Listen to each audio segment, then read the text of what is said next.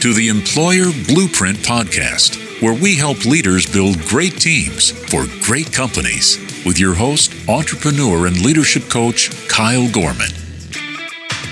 Now more than ever, we've got to be developing our leadership skills.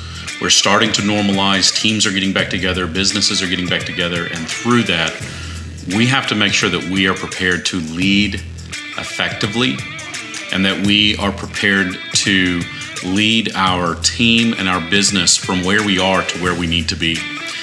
This week's guest is an expert in this space, and as you can imagine, had a great time talking to him about this. I hope you gained some valuable information, hopefully pull some wonderful nuggets of knowledge through this. But I also want to encourage you, if you have any questions, if there's a specific topic you'd like to hear more about, please reach out and let us know. You can reach us at podcast@employerblueprint.com. Also, be sure to hit the subscribe button and leave us a review. Thanks so much. I hope you enjoyed this week's episode, and we'll see you again next week. Thank you for joining us this week on the Employer Blueprint Podcast. You know, we all have some sort of leadership responsibility, whether that's in our business or maybe even just in our family or personal life.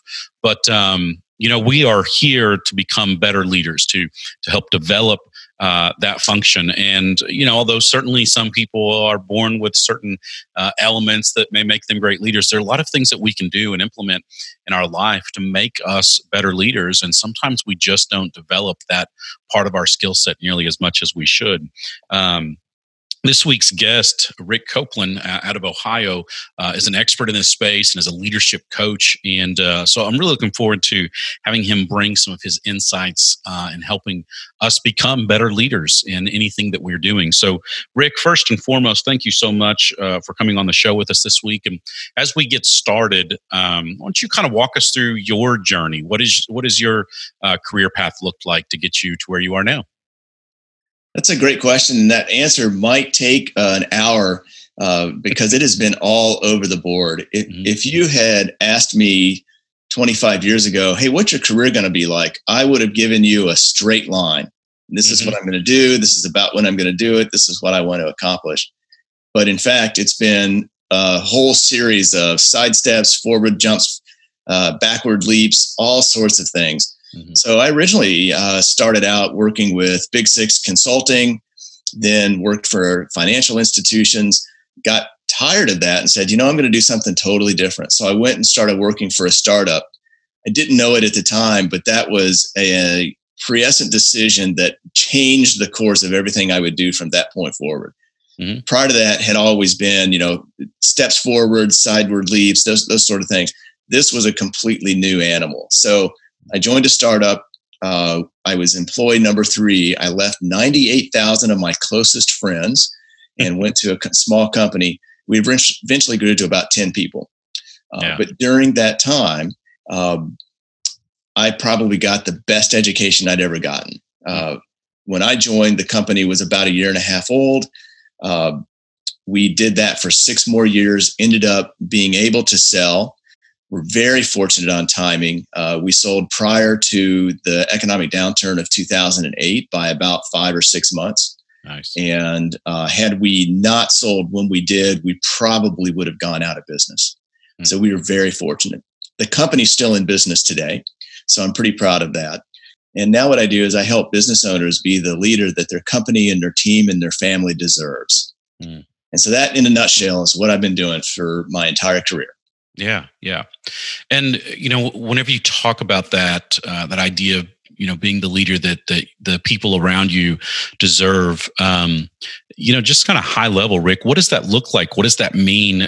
You know, so for those maybe that are sitting out there saying, I think I'm pretty good. I'm a pretty good leader and people around me like me.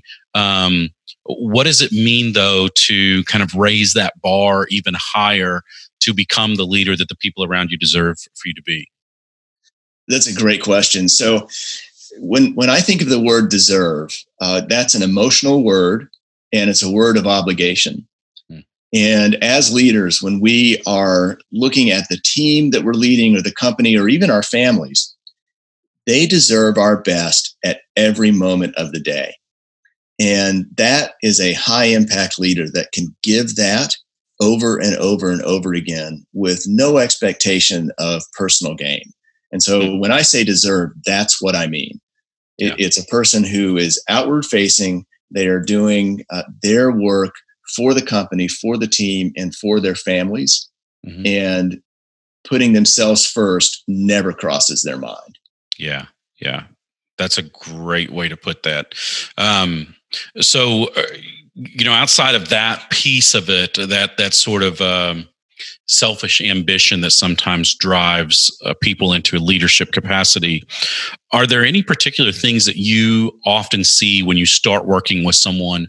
And first of all, just for someone to say, yes, Rick, I want to work with you. I mean, that's kind of a first step in and of itself to say, I can develop even more. But are there any particular traits that you sort of consistently see as these are the initial walls or the initial barriers that we've got to break down to help someone move to that next level of leadership? Yeah, I think there's one big wall, and I've experienced this wall myself. I have colleagues who have experienced it, and most of my clients have experienced it. And that wall is simply admitting that we need help. Yeah. Because we live in a world that really glorifies the facade of being this great leader and a great person. And we spend a lot of time building the facade. And it's the leader that can kind of peer over their fence of the facade and go, yeah, no, I think I need some help. Mm-hmm. And simply admitting that there's a greater level of leadership capability within them, mm-hmm. but it's not going to be self-generated. Yeah. Yeah. One of the things that I notice in kind of looking through some of your stuff is that you mentioned, you work with CEOs and their executive teams. Yep. Do you find it happen often? And this is something that I've seen kind of prompting this question is, are you finding sometimes you have a CEO come to you and say, my executive team needs help? And almost like, I'm okay, but they could really use some support, and I just don't have capacity right now to help them. One of the things that I talk about whenever I hear that is I sort of require that if we're going to go through a training, we're going to go through these consultations, that everyone has to be involved so we're all on the same page. But is that something that you are seeing out there? And if so, how do you kind of navigate around that to help the CEOs understand, hey, it's not going to hurt for you to be part of this as well? Well, yeah, that's an integral requirement in my small world, is that if someone approaches you or me and says, I need your help fixing this other group of people, mm-hmm. That is almost always the secondary answer, with the primary answer being, let's look at who you are as an individual and as a leader first, because the way that your team is acting and performing is directly related to your leadership capabilities. That's right. And sometimes, that takes some discussion. Sometimes it takes going through some examples of, okay, your team's doing what it is about your leadership that made that possible? What is it about the culture that you're driving in the organization that has made that possible? And I always bring it back to the company owner or the CEO. Mm-hmm. and squarely put onto their lap, this is your responsibility. This is not a third party that can come in and fix it. I can help you, but it's your responsibility to drive the things you want to happen in your organization. Yeah, that's exactly right. And that's, that's kind of the way that I oftentimes talk about that is that, we can talk about principles, we can talk about plans and set examples and help people understand. But if it's not implemented throughout the organization at all levels, and to your point that people are always going to reflect the example of the leader. And so the things that we discuss, the things that we're talking about, the things that we're putting in place need to happen at the top so that it's part of the culture of the organization and not just simply coming in and telling other people how they need to act and behave and react to situations. Yeah, totally agree. Absolutely. With that. So I guess another question that kind of leads into is why do this? What are the advantages? And I know you kind of talk about helping people break through revenue and growth and the sort of team dynamic. There's so many things that happen, but if somebody's out there and but what are the benefits to whether it be a small business leader or a large corporation leader? What are the benefits to them to look into leadership development? I think that all of us, and I include myself in this, all of us need to be looking to improve who we are and what we're capable of doing at all times. And so I think taking the mindset of I'm going to invest not only in my team and their education, but I'm going to pursue education for myself and improvement that will help me be a better leader. I have yet to meet a leader who is, 100% the best they could ever be. Mm-hmm. And frankly, I'm not sure I'd want to be there because then I'd look around and go, well, what else is there for me to do? Right. So I think, if we can step back and say, I need to be a learner, because the best leaders are always learners. Mm-hmm. Yeah. And that goes back to, one of the earlier things you'd mentioned is not putting yourself first. And I think the more selfless we can be as leaders, the more it helps us understand someone on my team is going through a challenge and I need to learn how to help them through that challenge. Our team as a whole maybe isn't hitting sales goals or isn't hitting certain metrics that we are targeting. What do I need to develop as a leader to help us do that? And right. that really draws in that selflessness to help us figure out what we need to be doing to learn and develop to help our team ultimately get where they're trying to achieve as well. Oh, I totally agree. I think of leadership within an organization as being a mentor and modeling behavior and serving your team. Yeah. And I know that, speaking of that, the mentors, I know that's something that you encourage and find beneficial is mentorship and people having mentors in their lives. So even from that perspective, maybe not even necessarily a paid leadership coach, but what are the advantages? Why is it important for leaders to have mentors in their life? To help them through kind of just normal day-to-day challenges that they're facing?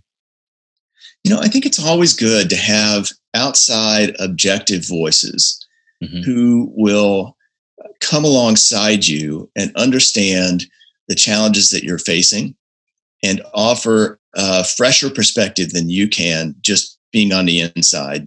I've heard the analogy of you can't read the medicine directions from inside the bottle. And that's so true. So having somebody come alongside you and help you to see things, not from their perspective, but from a perspective that you as a leader should have for your organization is critically important. And then somebody who's open to that and will take that information in, they're able then to make decisions. Is this right for us now?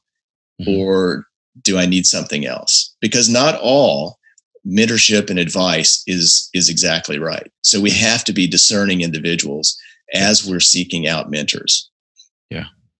Yeah. And that's a really good point. And that's, there are a couple of things that I always kind of recommend that people look at or think about whenever they're pursuing mentorship. One is, you've got to have people that are willing to give them the truth, because it's easy to surround ourselves with yes people. It's easy to surround ourselves with friends and family and peers, colleagues that are going to say, "Oh, that's a great idea. Yeah, that's wonderful. That's amazing." And that really doesn't help us. Generally as leaders, we sort of understand that we have a mind to help make decisions, and that's slightly creative and kind of helps us navigate things. Part of the value of having a good mentor is someone that's willing to give you the gift of the truth to say, I don't know if that's a great idea. Here's why. Maybe consider this, or I think you need to reevaluate that plan. Those are some things that are really important when it comes to selecting mentors. And then to your point as well, about that discernment of the core values, the values that you have compared to what your mentors have. I've got a good friend that the way he has a lot of mentors, and he actually keeps a book with him, and he kind of has people written down, but he almost has them categorized.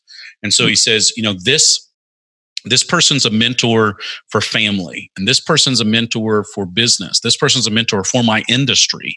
This person, and so he's got people, and he kind of has them categorized to say, whenever I have a challenge or an issue, what kind of category in my life does it fall? And who am I going to reach out to? And who am I going to talk to? And I'm going to meet with these people regularly. But if someone that I really respect the way that they love their family and the way that they serve their family, but maybe isn't a great business mentor, then I'm not going to necessarily take their business advice, or at least I'm going to run it through a couple of more filters. And so I think that's important as well, just to understand mentorship doesn't just simply mean go find somebody that is further along in their career than you and say, well, I'm just going to try to follow their coattails. It's finding people that kind of fit well with the values that you have as an individual. Yeah, that is such a good point. And I really like how he's taken this and categorized his mentors. That is wise because, if you look at just your and mine's lives, we are not experts in every area. Right. It's a lot fewer areas than we're not experts in. And just being able to look at people and say, yes, this person's really good at that. I'm going to follow their lead in that area. Mm-hmm. And then it's up to you as an individual to kind of mix all that together and blend it together in a way that works for you. I really like that. Yeah. Yeah, I've always thought that was really interesting, and I don't know which category I fall in, but I know he there's certain things that he kind of comes to me and we talk about, but he has mentioned that to me, and because of that, he has probably 10 or 12 sort of mentors, but again has them kind of broken into, hey, I've got to run this through some different filters because from a business perspective, this guy's really good, but maybe hasn't figured things out as well with his family life or whatever. And so he understands the filters that he has to run those through. What's really interesting to me, just mentioning family life, is that I very often take into consideration somebody's family life when I'm evaluating their ability to be a mentor for me. Yeah. Because at the end of the day, to me, having a solid family life and putting your family first is super important. Yeah. And you can be a great business person, but if you lose your family, in my world, you've lost everything. Yeah. That's a really good point. And if we, as leaders, obviously the dynamic of leading our family is much different than the dynamic of leading a business. But at the same time, if you can't have healthy relationships and healthy leadership within your family and your home life, it can be difficult. At least my experience has shown that it can be difficult to translate that into a business life without coming across a little dictatorial. Because there's a relationship that is had in a family life that we've got to learn how to integrate into business as well. Totally agree. So you mentioned that kind of the value, and I know that's a big part of your core values, Rick, is family first. Let's talk about values. One of the things I find interesting that you've done is you're very kind of open and clear about these are the values that you operate under.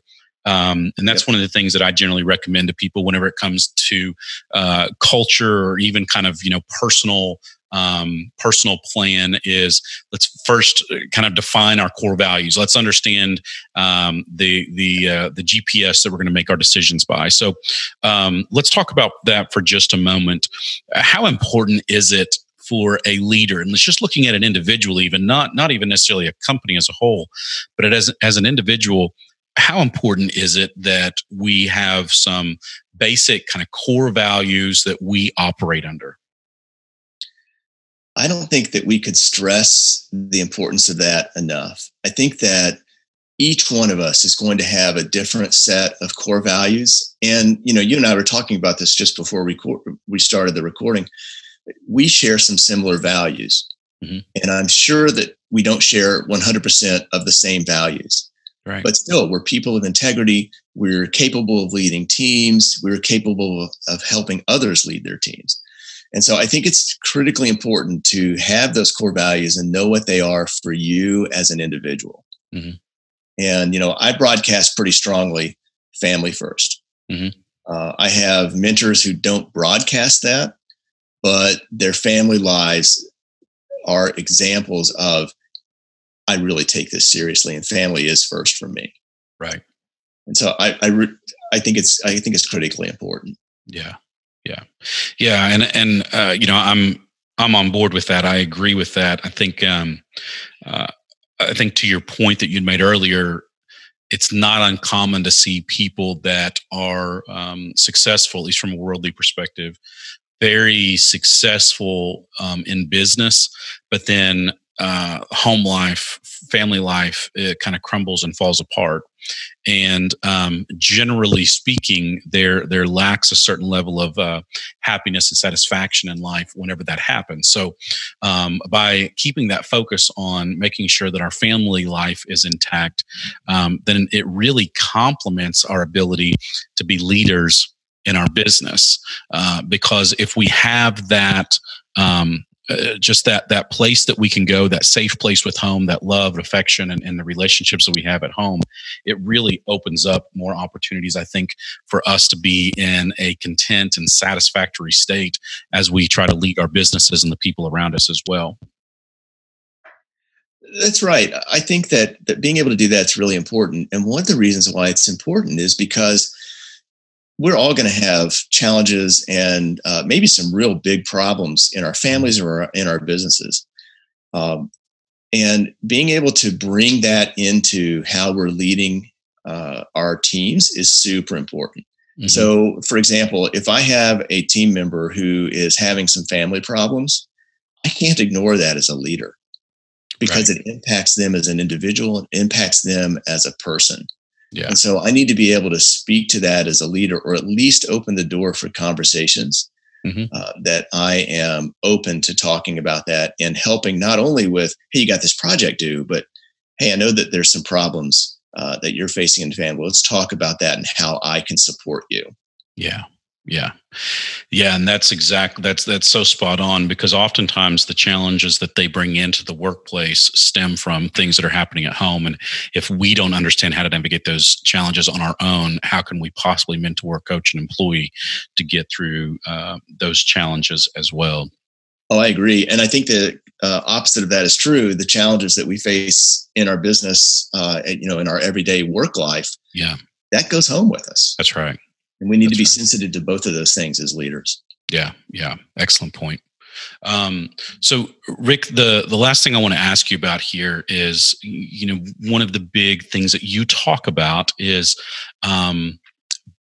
being able to kind of move from success to significance.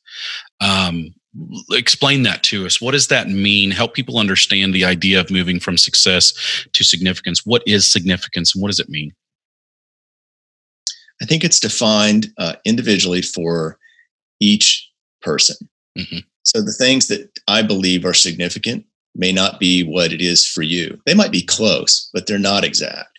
Yeah. And when I talk with my clients about, and these are high level discussions around, what is successful to you, what is significant. I don't think that we can compartmentalize those two things. Mm-hmm. I think that the things that make us successful should be part of what we believe is significant. Yeah. So if we as individuals are chasing, building a big business just for the accolades that it might bring us, or the fame or whatever, but that's not part of our core values of, family first or whatever it is, then there's always going to be a disconnect. And so when I think in terms of success to significance, I think more in terms of success and significance. I think they're interrelated, and there's not an easy way to be happy if you compartmentalize those two things. Right. Yeah, that's a good point. I love that. And that's why I wanted to ask you about it, because I agree with what you're saying there. I think there's a connection between the two, that significance comes with success and with success. And part of that depends on how we define success, of course, but with that success comes a level of significance. But if put in place in the way that you've talked about it, and the way that you work with your clients on this, and being selfless, making sure that we're putting others first, that we have the right priorities and core values in place, then with that is going to come the right type of success, and therefore the right type of significance, and not just simply awards, accolades, ceremonial things, but true kind of personal satisfaction, personal gratitude, and understanding the things that we've done well and being able to see the impact of that on others. And I think so much of that goes back to that idea of seeing the impact on others, the way that we've been able to positively impact those around us. Yeah, I think you're exactly right about that. So, Rick, I really appreciate it, and I know I could talk to you all day about a lot of these things because I love what you're doing and the way you're helping these businesses, helping business leaders, which ultimately impacts their business, their personal life. So many aspects. But tell us, how can we learn more about you and get connected, and then learn about those that are interested in trying to work with you and see some of the things that you have out there? How can we learn more about you? So I'm most active on LinkedIn, and I'm pretty easy to find. The easiest way to find me is to go to rickcopeland.com/LinkedIn, and that's my profile. Okay. And if you know how to spell Copeland, you're in great shape. If not, you'll never find me. If you go to rickcopeland.com /LinkedIn, that goes to LinkedIn. And then, of course, on the website, which is woefully in need of updating. It's been a while since I've even paid attention to it. But I find that LinkedIn is the most valuable place to be active and connected to a business community to understand what are leaders facing today? What are they thinking about? And where are they going? We're recording this during March of 2020. So we're right in the middle of this COVID-19 crisis, really. And it's impacting our ability to be family leaders and to company leaders and all of that. And I'm seeing a lot of that discussion on LinkedIn right now. And it helps to be sensitive to what my clients are going through, even if they're not saying it. Right. And then I can draw some of that out. Yeah, that's exactly right. Well, Rick, thank you so much. I really appreciate it. I highly encourage everyone to get connected with Rick and see some of the things that he's doing. And if you need some support or assistance, reach out to him to see how he may be able to help you. Rick, thank you very much for your time and for sharing with us. And I wish you all the best in the future. Thank you so much for having me. And I'm just excited about 2020. Even though we're going through a little bit of a rough patch now, I think we can turn it into an asset in the future. We're going to come out stronger for this. And I'm excited about the remainder of 2020. Doesn't mean it's going to be easy, but we're going to have, I think, a good year overall. I think so too. I think that people will come out of a lot of this stronger than they went in, as it allows us to kind of focus on priorities a little bit differently. I think that people will come out with a different level of strength than they had going into these challenges. Totally agree. I'm excited to see what happens. Thanks for joining us on the Employer Blueprint Podcast. Be sure to subscribe to the show to receive the latest episodes.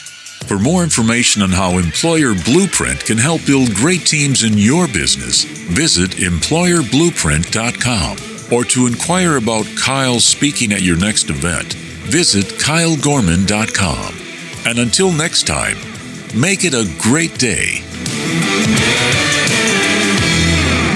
Today's episode was produced by Just You Marketing for all of your podcast needs.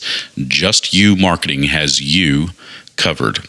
Be sure to hit the subscribe button before you leave today and leave us a review wherever you get your podcasts. If you have any questions, we'd love to hear from you, and you can reach us at podcast@employerblueprint.com.